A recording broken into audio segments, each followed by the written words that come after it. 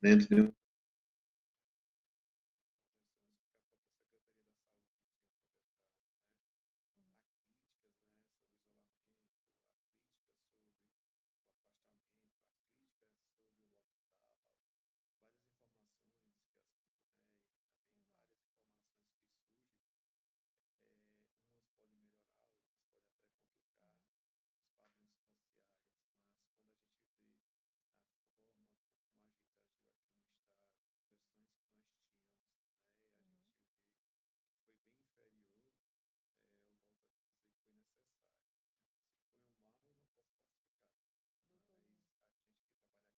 a gente vê como é importante. Doutorino, vou Pois só não. lhe interromper um minutinho, porque agora a gente começou a nossa transmissão. Eu queria Vamos começar. lá. Prefeito, vamos lá. Boa tarde a todos. Olá, meu nome é Bárbara Câmara e eu estou começando com vocês hoje mais uma edição do Conexão SVM. Hoje a nossa conversa vai ser sobre os cuidados necessários durante a retomada de atividades, que a gente está voltando aos poucos para essa rotina, caminhando aos poucos para a volta da rotina, e muita gente já retornou para o seu ambiente de trabalho. A questão é como se prevenir o vírus nesse novo contexto. Quem vai conversar com a gente para esclarecer essas e outras dúvidas hoje é o Dr. Lino Alexandre, que é infectologista do Hospital Leonardo da Vinci. Boa tarde, Lino, seja bem-vindo. Obrigada por aceitar o nosso convite. Boa tarde a todos participando desse momento, né? Isso é importante, né? Esse processo de troca de diálogos e de informações. E a pergunta é bastante pertinente, né? Porque nós passamos alguns dias aí em lockdown, afastado de várias atividades e como essas atividades, né? Que é todo um processo de reeducação, todo um processo de conhecimento e eu ainda digo assim, todo um processo de conscientização mediante as várias falas e falácias que a gente do processo de informação que uma pessoa pode alcançar. Mas, Exato. como a gente vem discutindo, né, é importante que nós, enquanto população, a gente tenha consciência, né, do processo que foi essa pandemia e do que está sendo, porque a gente não foi totalmente erradicada, nem aqui no Estado, nem no Brasil, né, nem no mundo, porque a gente vê, né, a pandemia avançando em alguns outros estados e, às vezes, até reativando alguns casos, né, em alguns países por onde já passou. Exatamente. No caso, justamente, né, seguindo essa linha, a gente começa logo com a primeira dúvida mais básica, que é que todo mundo quer saber. Agora, com a retomada das atividades, como é que esses cuidados vão mudar? A pandemia continua aqui, o vírus continua aqui. As pessoas que voltaram às ruas agora, voltaram para trabalhar, a que elas devem estar atentas? Nós temos que estar atento, é interessante, assim, a gente pensar, porque tem a pessoa que teve o coronavírus, né, a Covid-19, tem os que não, e aí fica aquela loucura na cabeça. Eu já tive, não posso usar nada. Aí eu não tenho, eu vou usar, né? Como é que vai ser essa Exato. dinâmica, né? A gente vê que tanto a Secretaria da Saúde daqui do Estado, ela lançou um projeto de quebra do lockdown, né? A cada 8 dias, novas atividades vão surgindo. E é importante que a comunidade ela veja que em nenhum momento saiu uma orientação dizendo que era para ter grandes aglomerações para usar o uso de máscara. E a gente vê, né, em alguns momentos, grandes aglomerações, pessoas sem querer fazer o uso da Sim. máscara, né? Então, esse uso da máscara, evitar essas aglomerações, utilização, né, das mãos, tanto com água quanto com álcool, é uma orientação que segue. Então, isso é uma forma de proteção, né? Porque nós sabemos que tem pessoas que não adquiriram a doença. Então, também serve para essa prevenção. Então, há liberdade de a gente estar retornando às atividades de trabalho, mas também há liberdade dos cuidados que devem ser tomados nesse retorno. E eu sempre tenho alertado algumas pessoas que eu converso, né, e aqui nesse momento, o uso da máscara, não tem uma orientação que diga não use mais máscara, né, e fique todo mundo junto, todo mundo aglomerado. É importante que a população siga essa orientação, porque tem que as pessoas que ainda não adoeceram. Exato. Faz uma dúvida que a gente tem também, doutorina, em relação às profissões. Existe alguma ou mais profissões que precisam ter um cuidado a mais nesse momento de retomada? Olha, eu digo às pessoas o seguinte: se considerar como um portador da doença ou não, né? Isso daí para a gente ver. Mas as profissões da área da saúde, né, são de uma forma geral todas que devem ser bem visibilizadas, barbeiros, né, que chega muito próximo, gente, né, para fazer a barba, né, os professores mesmo assim, porque tem alunos, tem que se manter um certo distanciamento, né? Então, essas profissões que são de mais contato, né, ela requer. Mas se você vê né? A gente tem que proteger os profissionais como um todo. Vamos pensar uma pessoa que trabalha no comércio de venda Uhum. de frutas e verduras em feiras livres, né? Essa Sim, pessoa também tem que ser protegida porque ela está em contato. Então, os mais específicos, mais próximos da pessoa a gente está, mais a gente tem que usar, mas nesse contexto, é um contexto de utilização comum a todo cidadão, sim. né? Principalmente a gente que está muito em contato, muito próximo, mas a gente tem que dizer que todas aquelas em relação social com outra é importante que se protejam. Perfeito, doutor Nino. Agora, só repetindo para quem estiver chegando agora, a gente está discutindo agora os cuidados necessários durante essa fase de retomada das atividades aqui, principalmente em Fortaleza, depois no Ceará. E uma outra pergunta que a gente tem, doutor Lino, era Hum, assim: a gente tem visto muitas aglomerações, em especial no centro da cidade, né? Que mesmo em áreas abertas acabam juntando muita gente, principalmente em entrada de loja, banco, de farmácia. O que fazer nessas situações que acaba sendo inevitável, quando a pessoa vê já está no meio daquela multidão? O que faz nesses casos? é, a gente parece que o desejo de todo mundo se encontrar foi muito grande. A gente viu aí nas Sim, mídias, né? Filas e filas, encontros e mais sim. encontros, né? Eu sei que Uhum, daqui a pouco tem o Dia dos Namorados, cada um quer comprar o seu presente, né? Para o seu amado, verdade. para a sua amada, né? Mas também há a necessidade de você estar saudável para isso, né? É Então, verdade. você pode ir para esses serviços que foram abertos e dentro desse contexto, né? Saber o distanciamento, permanecer, né, saber o uso e as próprias empresas também seguir as recomendações que são dadas da Uhum, Secretaria de Saúde, como pelo PROCON, da quantidade de pessoas que devem adentrar em cada serviço. Né? sim. Então, a gente é quem tem que exigir também essa proteção. Se eu não tenho esse processo de consciência que eu tenho, vai ser difícil. Então, a gente tem que olhar também, opa, vale a pena eu Exato. estar dentro desse ambiente cheio de pessoas, há necessidade de eu ir até ali resolver algo para mim que é importante, eu posso, sim, em outro momento fazer isso. A gente tem que ter essa segurança, eu digo parte da minha segurança. Então, Isso. eu mesmo, né, quando eu vejo, epa, esse ambiente aqui pode ser suscetível a isso, a gente tem que se proteger. Então, a gente tem que ver a necessidade, né, é tão fundamental que eu vou fazer, né, mas sempre a gente tem nesse processo de consciência, né, ó, vou ao banco, mas eu preciso disso. E também dentro da própria filha, dizer, ó, pessoal, vamos estar muito próximo a Sim. essa orientação, ser um pouco exigente nesse momento, né? Não quer dizer que depois tudo não pode voltar ao normal, né? Mas até agora não tem ninguém que diga, ó, aglomeração nós podemos fazer, tem que estar todo mundo um próximo do outro, como a gente viu. Isso é cuidado pela sua própria saúde, né? Uhum, Porque a gente, mesmo dentro desse contexto, a gente fica um pouco preocupado se vai ter uma segunda onda da doença, como é que ela vai ser, quais são as pessoas que vão ser acometidas, né? Como elas se uhum, conectam às outras pessoas. Então, a gente pensa nisso também, porque nós estamos no momento de calmaria da doença, mas também a gente sabe que por onde ela passou, teve esses outros momentos, quando ocorrem as aberturas dos serviços. E a exato. gente quer que tenha uma abertura, mas uma abertura onde a gente não venha sofrer como sofreu em outras regiões. E se tiver, que seja uma coisa bem calma, bem mais tranquila e que a gente possa dar uma assistência bem mais melhorada. Né? Tanto o Hospital Leonardo da Vinci, né? Porque Uhum, aqui você sabe que é um hospital que a gente desenvolveu, foi feita uma abertura exclusivamente para trabalhar os pacientes da Covid-19, né? isso. Então, a gente quer que assista, evidentemente, mas caso aqueles que são suscetíveis eles possam apresentar a doença, mas que seja de uma forma bem amena e com, né, mais consciência de procurar assistência à saúde. Perfeito. E além disso, a gente vê também, no caso, é uma situação um pouco diferente em relação ao centro, né? Nem só porque ali reúne as pessoas que estão em busca do serviço, mas no caso do transporte público, às vezes a pessoa está indo para o trabalho ali e é de fato inevitável. Então, tem alguma recomendação específica para esses veículos?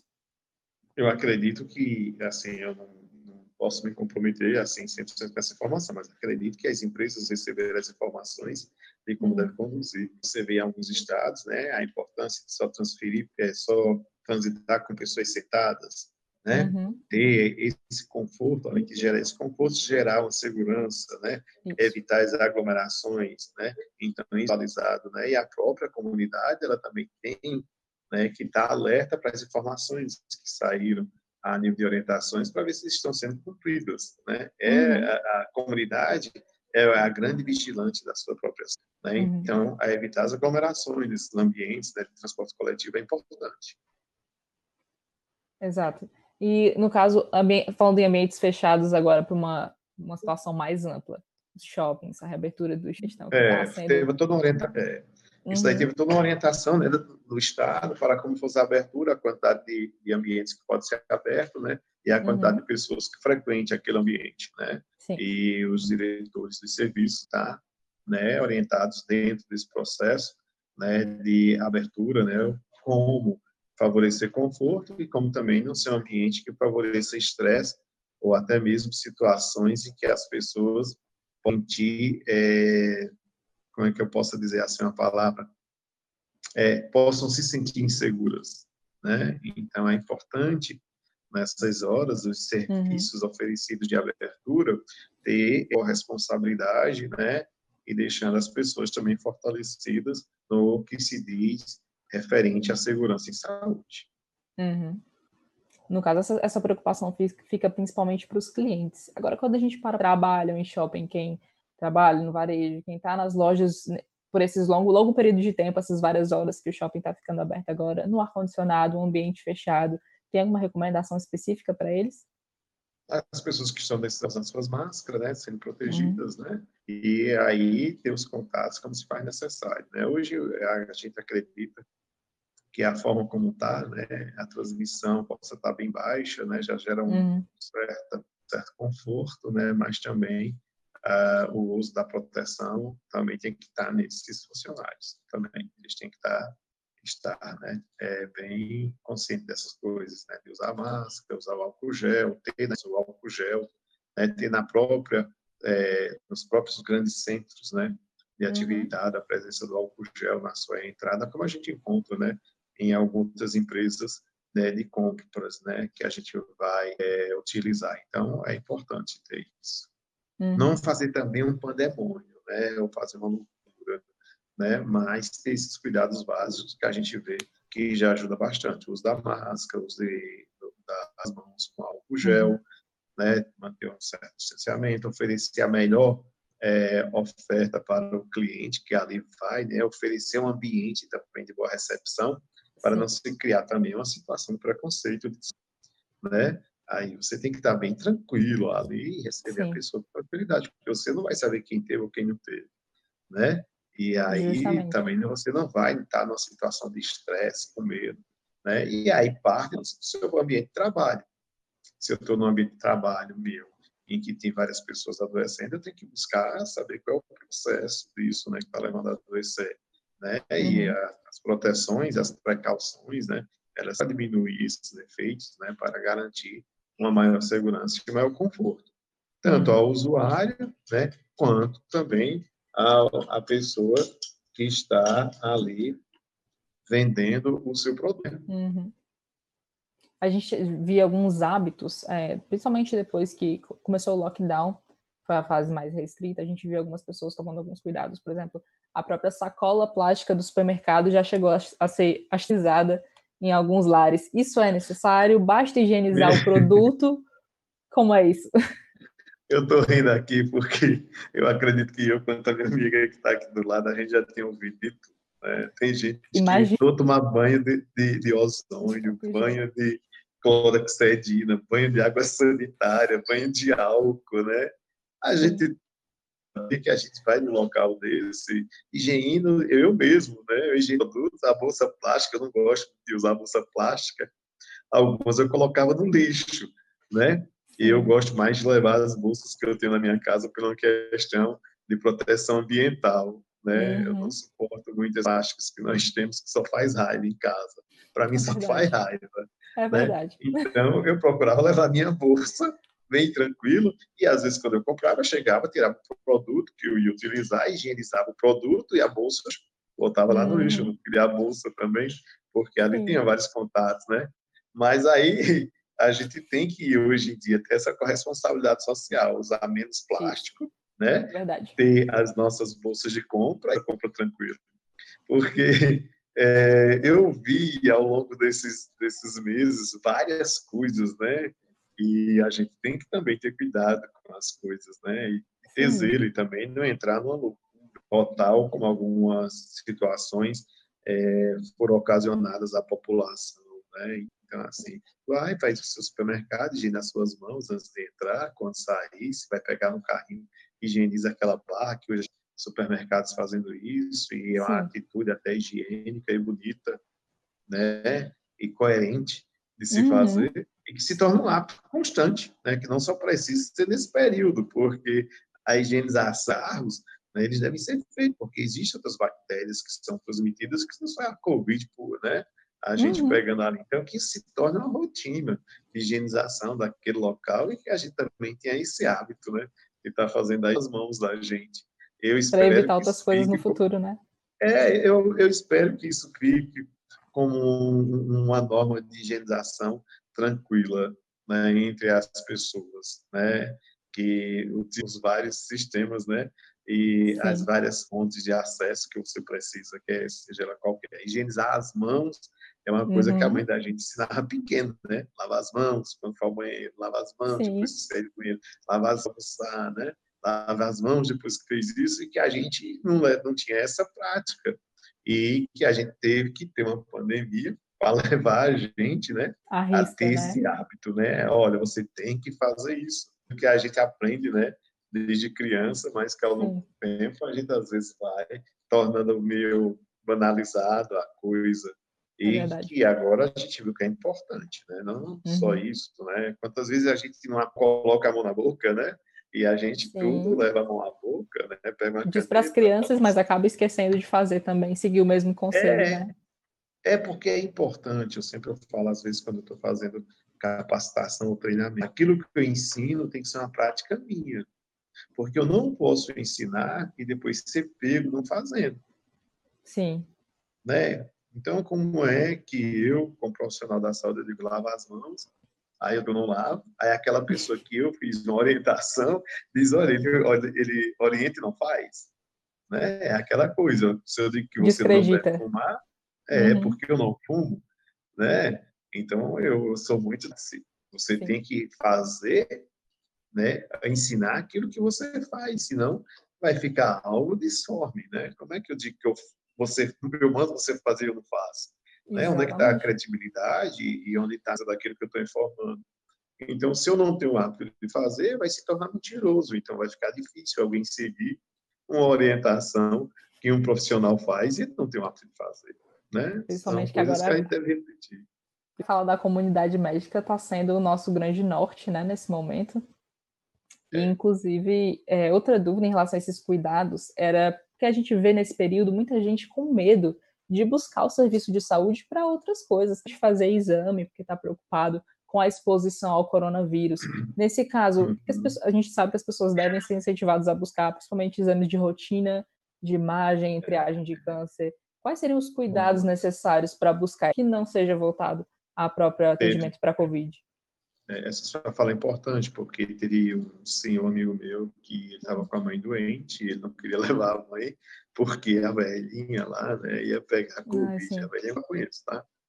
E ele dizia, não, não vou, porque minha mãe vai pegar Covid. Eu disse, gente, por amor de Deus, a Covid, ela não sai correndo atrás de você. Muitas vezes você pega ao sair de casa.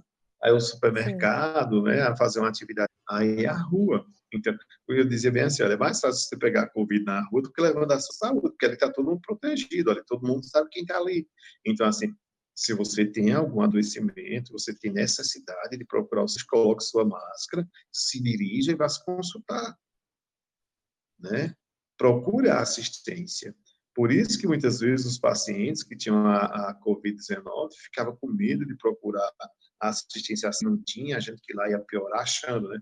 Que lá ia Uhum. piorar, e às vezes chegava no estado grave, né? Então, assim, essa coisa, além, assim, o medo de ter a doença, o Uhum. medo de procurar o serviço, né? Também gerando e ocasionando agravamento da doença. Então, assim, eu digo, né, para as pessoas, ó, se você se sente doente, procure o serviço de urgência e emergência que possa ali garantir a assistência e Uhum. cuide. Mesmo Exato. diante dessa situação da pandemia, você não pode deixar de se tratar. Um apendicite, por exemplo, um quadro Uhum. febril grave, você... Então, assim, E eu tive de convencer esse senhor a levar, né, ao serviço de urgência e emergência, e graças a Deus, depois ele me mandou um áudio agradecendo a salvar a mãe dele, não foi porque ela foi, que ela adquiriu a Covid lá no ambiente, porque também tem os cuidados dos ambientes de saúde que a gente também faz, o que tenha Covid não esteja junto, que não tenha Covid. Exato. Embora a gente saiba que no passado era quase tudo Covid, né? Não tinha como você chegar numa unidade de urgência e emergência, né, que você não visse que a maior procura fosse, por exemplo, você sofreu um acidente, um corte, você vai ficar em casa, né? Então, essas coisas a gente também tem que ter um processo Sim, de consciência, né? claro. Até porque a gente teme que, assim, se a pessoa deixar para procurar o serviço de saúde muito depois, por exemplo, a gente já tiver retomado totalmente as atividades, pode haver esse represamento e pode sobrecarregar também o sistema de saúde pós-Covid, né? Ah, com certeza, né?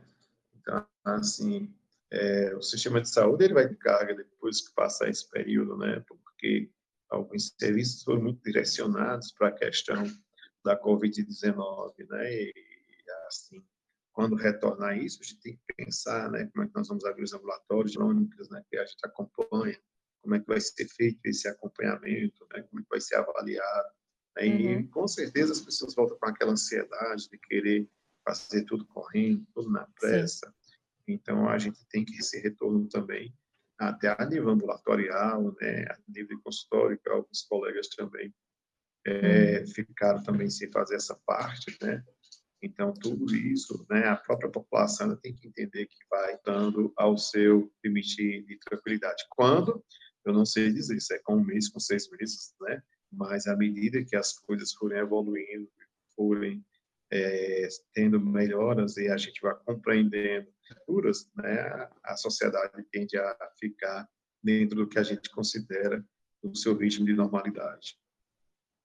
Perfeito, doutor Lino. Você tinha falado mais no começo da nossa conversa sobre as pessoas que já tiveram, que estão imunes, que não precisam usar máscara.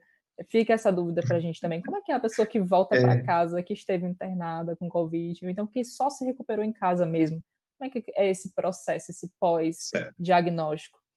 Nada a gente orienta, né? O uso da Uhum, máscara em casa, dependendo da patologia, se foi moderado ou grave, a uhum, permanecer com o uso da máscara em casa. E os que já tiveram, tem que, se ele sai, né, ele tem que fazer máscara. E quando ele volta para sua casa também. Então, a gente orienta que essas pessoas, porque até agora não tem um estudo, né, que confirme qual foi essa imunidade que a gente adquiriu ou não. uhum, Então, o uso da máscara também para proteger você de outras doenças, né? E também de você não estar levando e uhum. trazendo doenças para sua casa.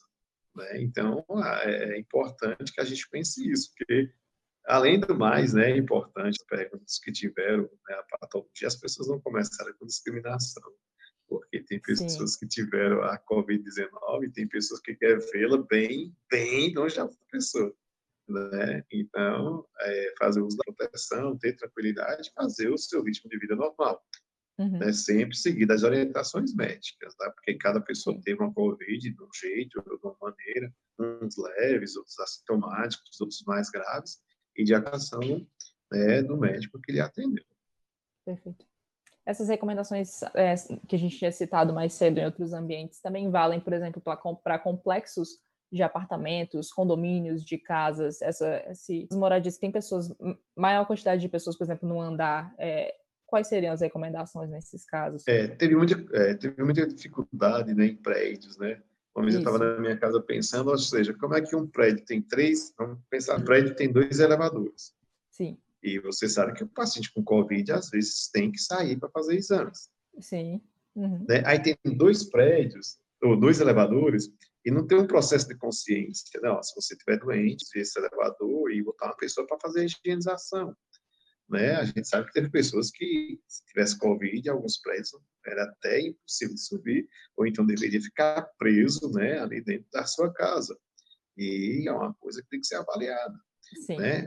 Hoje tem que se pensar as aberturas dos parques, né, que a gente tem nos nossos condomínios, né, as áreas Uhum. de lazer, Áreas né, comuns. e as áreas comuns. Né? Então, sempre pensando na luz que está ali, né, ver a área, quantas pessoas têm possibilidade de ter sem gerar aglomerações, né? E o próprio prédio né? Os próprios condôminos, eles têm que saber que se tem uma pessoa doente, não é vai dizimar o prédio todo, né? Porque ali Exato. dentro daquele prédio tem outras pessoas entrando e saindo, né? E eu sempre digo que a gente tem que ter essa consciência. Então, é higienizar bem o elevador, é ter uma pessoa que limpe, né? Porque também você não tem a obrigação de dizer a sua doença para outras pessoas, né? Você tem que se cuidar e você tem que proteger e fazer as proteções sua para que evite adoecer os outros, né? Uhum. Então, isso, né? Esse penso era até bom que apresentasse. Olha, eu tenho 3 elevadores no meu prédio. Qual é o Uhum. prédio? Qual é o elevador que vai descer uma pessoa doente? Qual que a gente vai reservar para essa pessoa? Né? Na Uhum. verdade, pensou-se mais em não favorecer o acesso do que favorecer o acesso, né? Isso Uhum. também é ruim, porque aquela pessoa que estava doente, que ela tivesse que ficar confinada, e ela só iria sair no estado mais grave, como era que essa pessoa ia sair, né? Então, tem que pensar de uma forma natural, né? Uhum. O uso da máscara, gel em locais de dispensação na entrada e na saída, né? A pessoa ter consciência de não estar no elevador, não estar fazendo espirros dentro do elevador. Isso Uhum. é importante e ter uma pessoa higienizando, né, com frequência esses elevadores, né? Voltar à vida Sim. normal ainda, ter a importância de ter uma certa quantidade de pessoas que possam subir e descer para o elevador, se for da mesma família, melhor, se for pessoas diferentes também, que façam essa reflexão, tá? Em relação a essas, quando você tinha mencionado as talvez fosse melhor continuarem fechadas por enquanto ou não? Eu acho que já deveria ser refletida como abrir, né? Abrir. Uhum. Porque até poderia abrir dentro do processo de conscientização a área, Perfeito. né? Assim que for liberar essas aberturas de áreas de lazer, né? Uhum. Que ainda está totalmente liberadas, mas os próprios síndicos já ir pensando, né? De como pode favorecer esse momento, né? Uhum. Tem que Sabe refletir. que exato. Nesse momento ainda não é permitido, por exemplo, a circulação em praias, pelo menos a nível do município, não deveria poder, né? Praias, o próprio complexo do Parque do Cocó. Agora, quando a gente momento que for liberado aí das praias com maior frequência, não que tenha deixado de acontecer, né? Porque não deixou de acontecer. Mas É, quando for de fato liberado, quais seriam os cuidados nesses casos? São ambientes abertos? Fica um pouco mais complicado? Como são nesses casos? eu acho que vai ser acredito eu, assim, eu não posso dizer porque eu não estou nesse processo, né? Sim, Controlar o número de pessoas em praia é uma coisa meio complicada, né? sim, Imagine nós, nordestinos, né, encostamos no mar, verdade. né? Então, assim, vai ter uma quantidade, né, de mesas que devem ser abertas, né, por cada Uhum. local, né? Mas também você não pode perder a pessoa de andar na beira-mar, né? Ou de estar Então, no calçadão, né? Se você vê nesse mesmo período em que houve isso, várias pessoas transitavam no calçadão, e se você for às 5 horas da tarde no nosso calçadão está lotado de pessoas lá sim. correndo, né? Usando máscaras, fazendo. Eu, para ser sincero, eu não sei nem explicar como vai ser, né? Porque você Sim. controlar pessoas para ir à É, praia e pessoas que estão há mais de 60 dias em casa, né? Com uso de máscara, né? E você vai pegar banho de exato. sol, aí vai ficar com a A marca da marca, máscara no sim. seu rosto, né? Então isso é uma coisa para refletir, né? E porque você não vai estar usando uma máscara, né? Ainda nem pensei e Algumas nem pessoas procurei vão, algo sobre isso. sim. Algumas pessoas ainda vão, a gente ainda vê, Já pensou caminhando de alguma coisa, máscara. Glauco? A minha amiga aqui está dizendo também que ainda não pensou Também não numa imagino. situação, mas Bem aí inusitado. tem que refletir, né? Sim. Mas a nossa vida vai ter que voltar ao normal, né? Vai ser Uhum. mais tarde, mas tudo isso também a gente tem que entender que vai ser feito os levantamentos epidemiológicos. Ó, nós Sim. abrimos isso, surgiu isso, nós abrimos isso, tivemos isso. É tudo dentro do conhecimento epidemiológico da doença. Se a gente vê que a gente está abrindo e não está tendo esses casos todos, né, a gente vai também no comportamento das pessoas, né? Porque aí a Uhum. gente também tem que entender que a gente trabalha com as questões epidemiológicas, né? Não só com Uhum. as questões sociais e sinais e Claro. sintomas, mas também, né, a sazonalidade, a localidade, né, tudo isso. Exato. No caso, nessas análises epidemiológicas, teria como fazer a relação do que se deveu à abertura da fase de transição e o que foi por conta da primeira fase também? Nós temos epidemiologistas só que estudam isso, né? Abrimos isso, comportou a doença. Correspondência. Qual foi o grupo que adoeceu? Abrimos esse espaço 2 aqui, como se comportou a doença. Aumentaram os casos? Aumentou a mortalidade? Né? Qual foi o grupo que adoeceu? Então, tem esses acompanhamentos, sim, até para a própria Secretaria de Saúde do Estado, porque Perfeito. tem um time, né, só trabalhando nesses serviços, tá? Excelente. Tolino, você pode comentar para a gente só um pouquinho como está a situação do atendimento no Leonardo, como é que isso mudou nas últimas semanas, o que você tem observado? Certo. Eu vou falar de 2 estruturas que trabalham, tá certo? Eu sou médico daqui, do Leonardo da Vinci, e sou também coordenador de uma do Estado. E a gente, frequência, né, reduziu bastante. Hoje nós temos mais pacientes vindo do interior aqui para o Leonardo, e nós encontramos mais a doença, né, nessa região nossa da interiorização. E o nosso atendimento lá, eu sou coordenador da UPA José Walter, bastante reduzido de uma forma geral, tá? E aí você tem que compreender que tem um medo da pessoa ir para a unidade de saúde e também os casos de Covid, né, que é assim que a gente atendia no dia ou mais, tá? Hoje a gente tem 3, 4 casos de atendimento, mas casos bem mais leves, né, em relação ao início da pandemia. E mais mesmo assim não está tranquilo, tá? A gente está sempre observante e será que vai ter um segundo pico da doença? Quando é que vai acontecer? Né? Até agosto, julho, a gente tem que estar observando esse comportamento da doença e como é que ela vai se apresentar nas comunidades. Mas hoje, eu vou te dizer assim, né, como médico, como cidadão, hoje a gente está num período que a gente diz de tranquilidade, mais habilidade, de calmaria, mas com atenção, se pode vir uma tempestade. Excelente, Tolino. A gente recebeu uma pergunta aqui de uma das pessoas que está acompanhando a gente na live, é a Luísa Marlac. Ela quer saber, doutor, dinheiro, ao lidar com dinheiro, qual o cuidado que a gente deve ter? Antes da Covid, né, toda vez que a gente pegar em dinheiro, tem que higienizar as mãos, né? Sim. Mesmo se você passar o cartão. Eu coloco meu cartão, mas ali temos que passar higienização das mãos. Higienização das mãos, tá? Eu uso muito cartão, uso pouca nota, mas sempre higienização das mãos e higienização daquele teclado, né? Tem que haver. E o próprio crédito higienizado com álcool em gel também? Eu não higienizei o meu não, né? Porque eu tenho medo. Higienizei algumas vezes, assim, o celular, porque tem que higienizar, né? A gente tem que cuidar também, porque ele danifica. Mas, no meu caso, eu tenho um depósito de papo que eu coloco no meu cartão, que só fica ele, né? Então, eu colocava ali, né? Deixa eu só fazer alguma pergunta. Você higieniza o seu cartão? De pé? O colega também deixou separada, né? Porque a gente sabe que tem um chip, ali tem uma sensibilidade. Então, assim, eu usava meu cartão, eu mesmo aplicava na máquina, eu mesmo tirava, higienizava as mãos antes e depois. Então, a gente fazer isso, né? Perfeito. Porque ali tem um chip, né? E você pode danificar o chip do seu cartão e você fica sem dinheiro e sem compra. Pior ainda.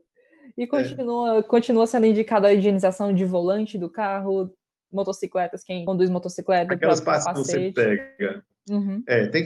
Tem que limpar. Capacete tem que limpar, essas partes externas, né? Outra vez me fizeram a pergunta se eu tenho que higienizar dentro do meu carro, né? Eu mesmo higienizo as minhas mãos e entro no meu carro. Então, se eu estou com minhas mãos higienizadas, o que foi que eu passei ali? Né? E, como disse uma vez numa entrevista que me perguntaram, tinha gente que borrifava até álcool dentro do carro, você tem inflamável. Não se faz isso, você tem faíscas que podem ter no seu carro, álcool você ligar ou não.